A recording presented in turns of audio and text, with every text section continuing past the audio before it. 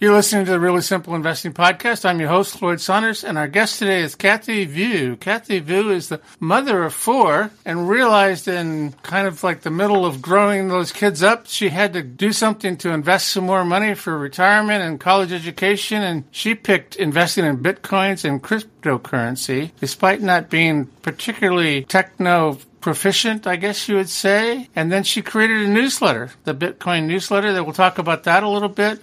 And we'll talk about Kathy's experience investing in cryptocurrency. So, Kathy, welcome to the show. Thank you, Floyd. I'm so glad to be here. Kathy, tell us a little bit more about your life experience, if you will, something about your background. How did you get to where you are? Thank you. So probably like so many everyday investors, we were, you're told already in high school, go to get a good job, start investing in the stock market. And that's exactly what I did. I was so excited about it. As soon as I graduated in exactly 1999, perfect timing, as you know. And I just saw so much of my money go down the drain with the .com a bomb, and then thinking I was getting ahead again, finally when that started coming up, and then the financial crisis, as maybe some of your listeners have experienced, and I know had to go through that. And then I just was beside myself trying to figure out how I'm going to ever get to that goal of, retirement and, that sweet by and by sort of place if that keeps happening, because just what we were expecting or what we were told to expect in investing did not occur. And so I was just, trying to find what else is out there that I could try. And that's how I ended up I tried a few other things before I tried crypto, because at the time crypto was unheard of. Tried real estate, tried precious metals, gold, silver, and that stuff. And some of it worked. Some of it was not within my time ability, having 3 kids. So then I ended up in crypto, and that worked really well. So crypto's worked really well for you, and that you've been doing that for how many years? 5. 5 years. Yep. That's quite remarkable, because over the last 5 years, cryptocurrencies in general, there's a variety of them. We'll talk a little bit about which ones you've picked, have gone up quite dramatically and have also had their cycles where they've fallen quite dramatically as well. So we might talk a little bit about how they have that quick rise depending upon the currency, and how to some extent cryptocurrency is kind of a craze that people get into. And then you fall out of that craze and you find a way to invest. I think you have a plan for investing in cryptocurrency. Maybe we'll talk about that a little bit. Yeah. Right? Talk to me a little bit about how you got to the point that you decided to invest in Bitcoin versus some of the other cryptocurrencies that are available. At the time that I got in, a lot of the other cryptos were really, really tiny, and Bitcoin was really one of the main ones. So back in 2017, the main, of course, was Bitcoin. Second, of course, was Ethereum, as it is now. But at the time, there was also Litecoin and a few other tiny, much smaller ones. And when I got into Bitcoin, it wasn't really because I knew that, oh my gosh, this is going to go to the moon and it's going to make me all this money. At the time, I was into conspiracy theories. And so I was, that's actually what got me interested in Bitcoin, just as this thing that's the alternative money, something outside of the government, would have this ultimate control of my finances. And that really was interesting. And, back then in 2017, crypto was still incredibly sketchy. What I definitely did not put a whole bunch of money in it because, it did sound like you had alluded to, cryptos, are they a scam? Are they not? Are they legitimate? Is this just a fad?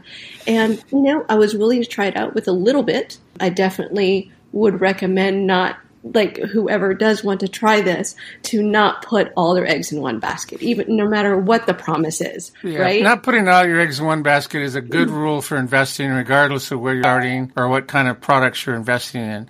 And that's also true for cryptocurrency.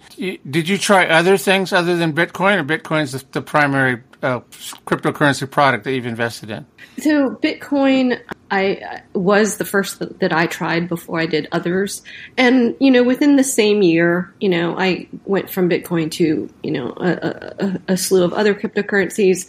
At the time that I started I probably was doing what most people do when they're just trying to figure stuff out, and that's just trying a little bit of everything without a whole bunch of research, which I don't do as much anymore. For sure, we'd recommend doing your homework, finding out what you're investing in, all that kind of stuff. But I made all the mistakes that investors make, and now definitely know better. And that's why now I have a system that works rather than just throwing like spaghetti against the wall and just seeing what's... Right. And I think for a lot of people, when they're getting started with investing, that's what they do. They throw spaghetti at the wall. Is this going to work? Is that going to work? Can I follow this hot tip that I heard at a party the other day? My best friend's invested in this, so I'll invest in it as well. And they don't really have a discipline.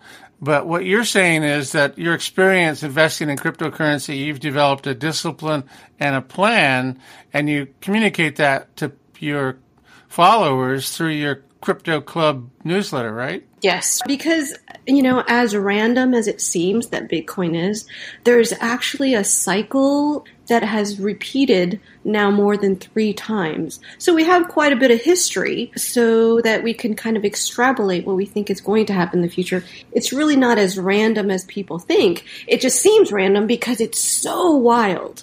But there's actually a lot of data that we can use now to back up what we believe will happen in the future and why we believe. One of the other guests that I've had on my podcast show was Dan Sugar, who is a third-generation trader, and he has experience trading in any number of things.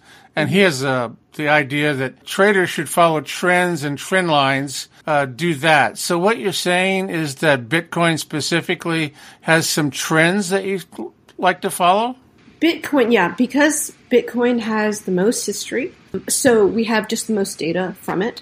Bitcoin specifically is a little bit easier to follow than the other cryptos. The other cryptos currently tend to follow Bitcoin, so just knowing that gives us a really good idea of what they're going to do.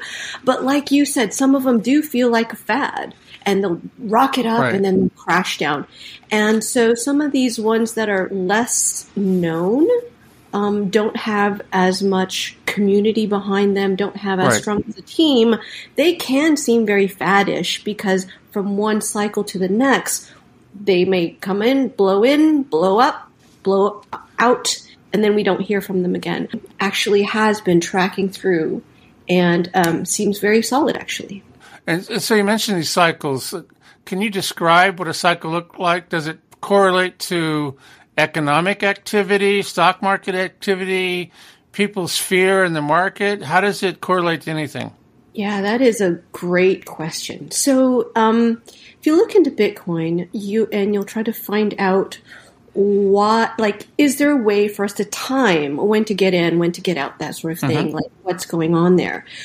Bitcoin actually follows, or I don't know if you could say follow or actually created this, what we call now the Bitcoin cycle. So what happens in Bitcoin is, of course, a computer program.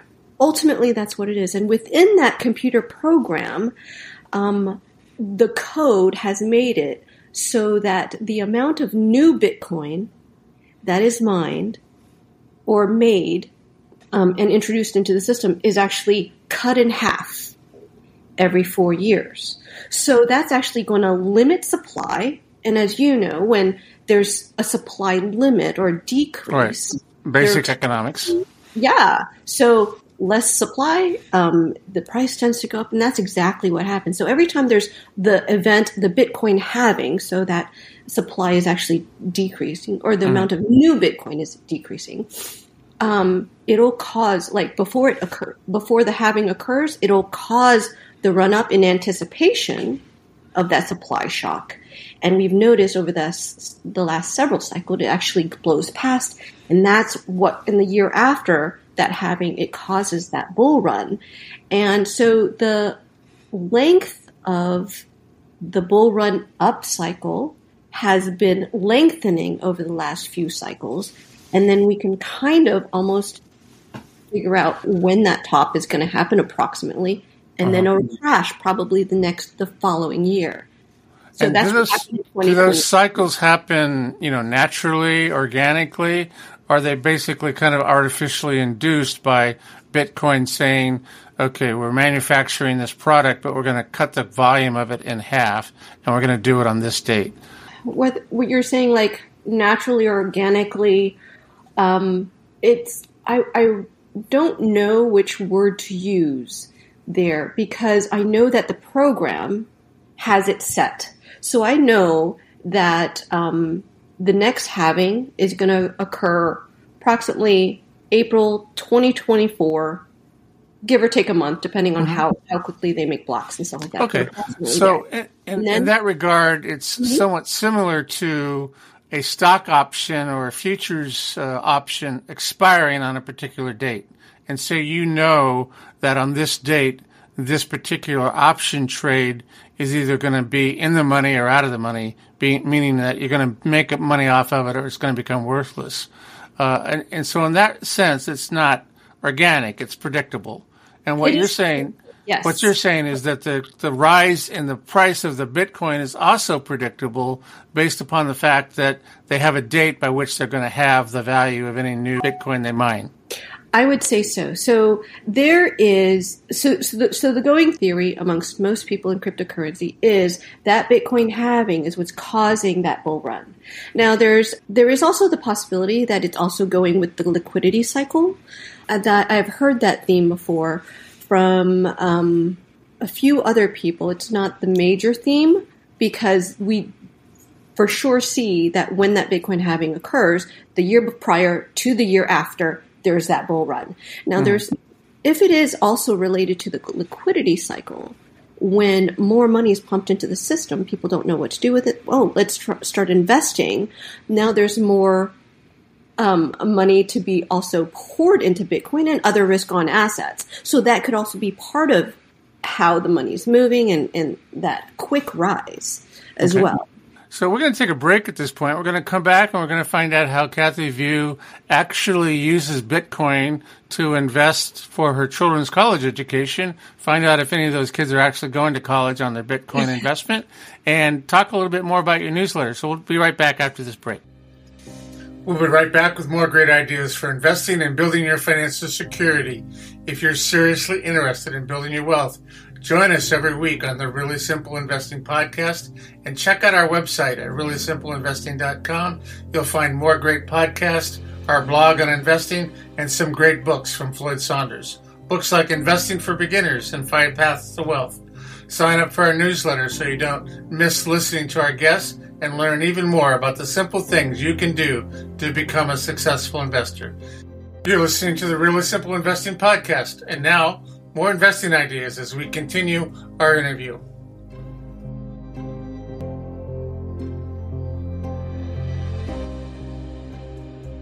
We're back. You're still listening to the Really Simple Investing podcast, and we're with Kathy View, who is the publisher and author of the Crypto Club Currency newsletter, something that she created to help women specifically who are worried about having enough money for retirement and their kids' college education, something that was a concern for you.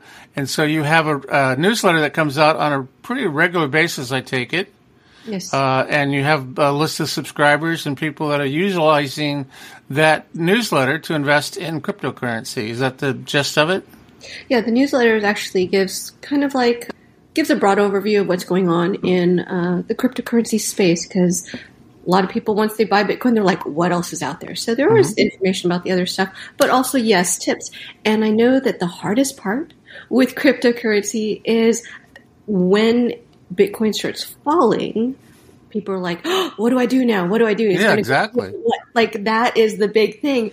So a lot of the newsletter is also, hey, hang in there. This is what happens. And encouraging people to continue accumulating, as you know, when it's low, instead of waiting to pour in money once it's already starting to rise. So we're trying to encourage people for those better prices. Yeah.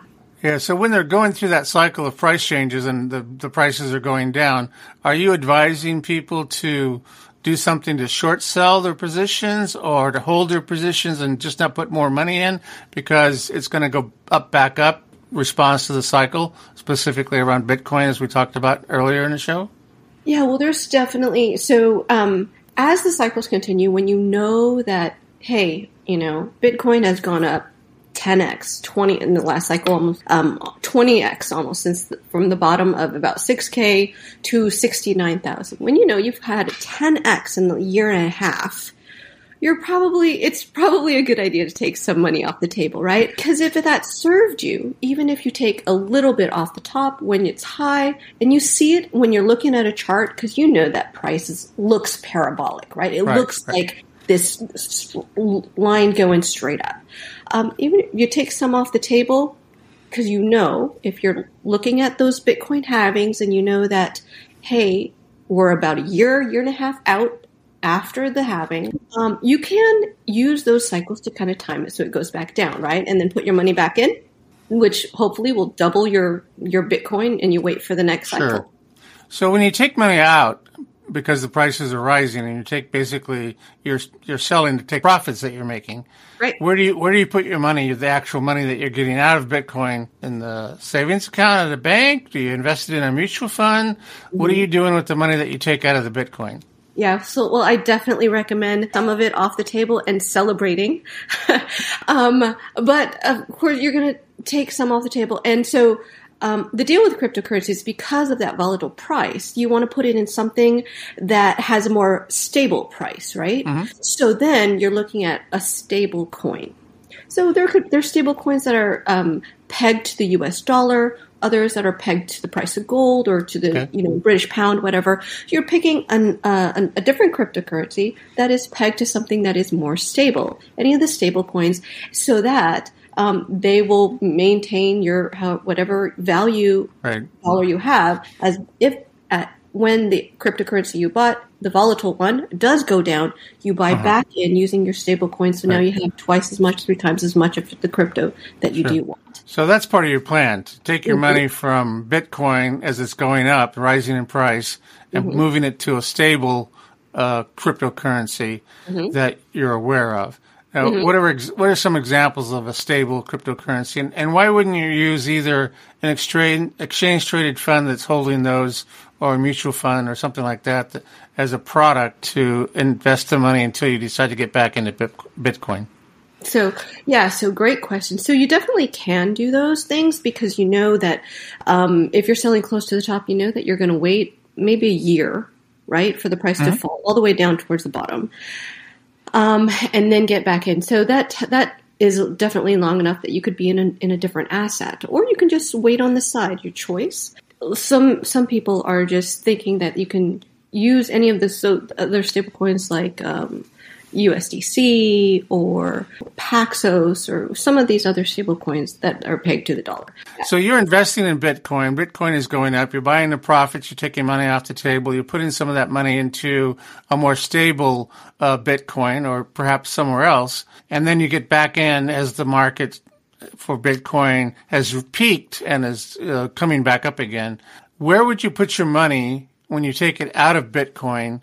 Do you have some examples of some stable cryptocurrency products that you would recommend to people, or would they use an exchange-traded fund that holds cryptocurrency, maybe even a mutual fund, or should they just put their money in a cash money market account while they're waiting? Yeah, great question. So when you want to take your money out of Bitcoin because you think, that it's grown quite a bit, we're going to put some on the side. Definitely take some to celebrate the rest of it you're putting on side, waiting for the price to come back down so you can buy back into Bitcoin and repeat the whole cycle again. In the meantime, because that fall could take a year and a half, definitely you could put it into another asset. But while you're waiting, you can either, since when you sell, you can sell it and just get your money back in cash, or put it in a stable coin like DAI, or USDC, or even Paxos, which is actually a stablecoin related, pegged to the price of gold. And in your newsletter that you send out to your followers, your subscribers, do you give them alerts as to what they should do? This is a point where the Bitcoin price has really gone up. We're in that cycle. Now it's time to take money off the table, and here's a couple of alternative places to put your money. Is that something that you provide in your newsletter?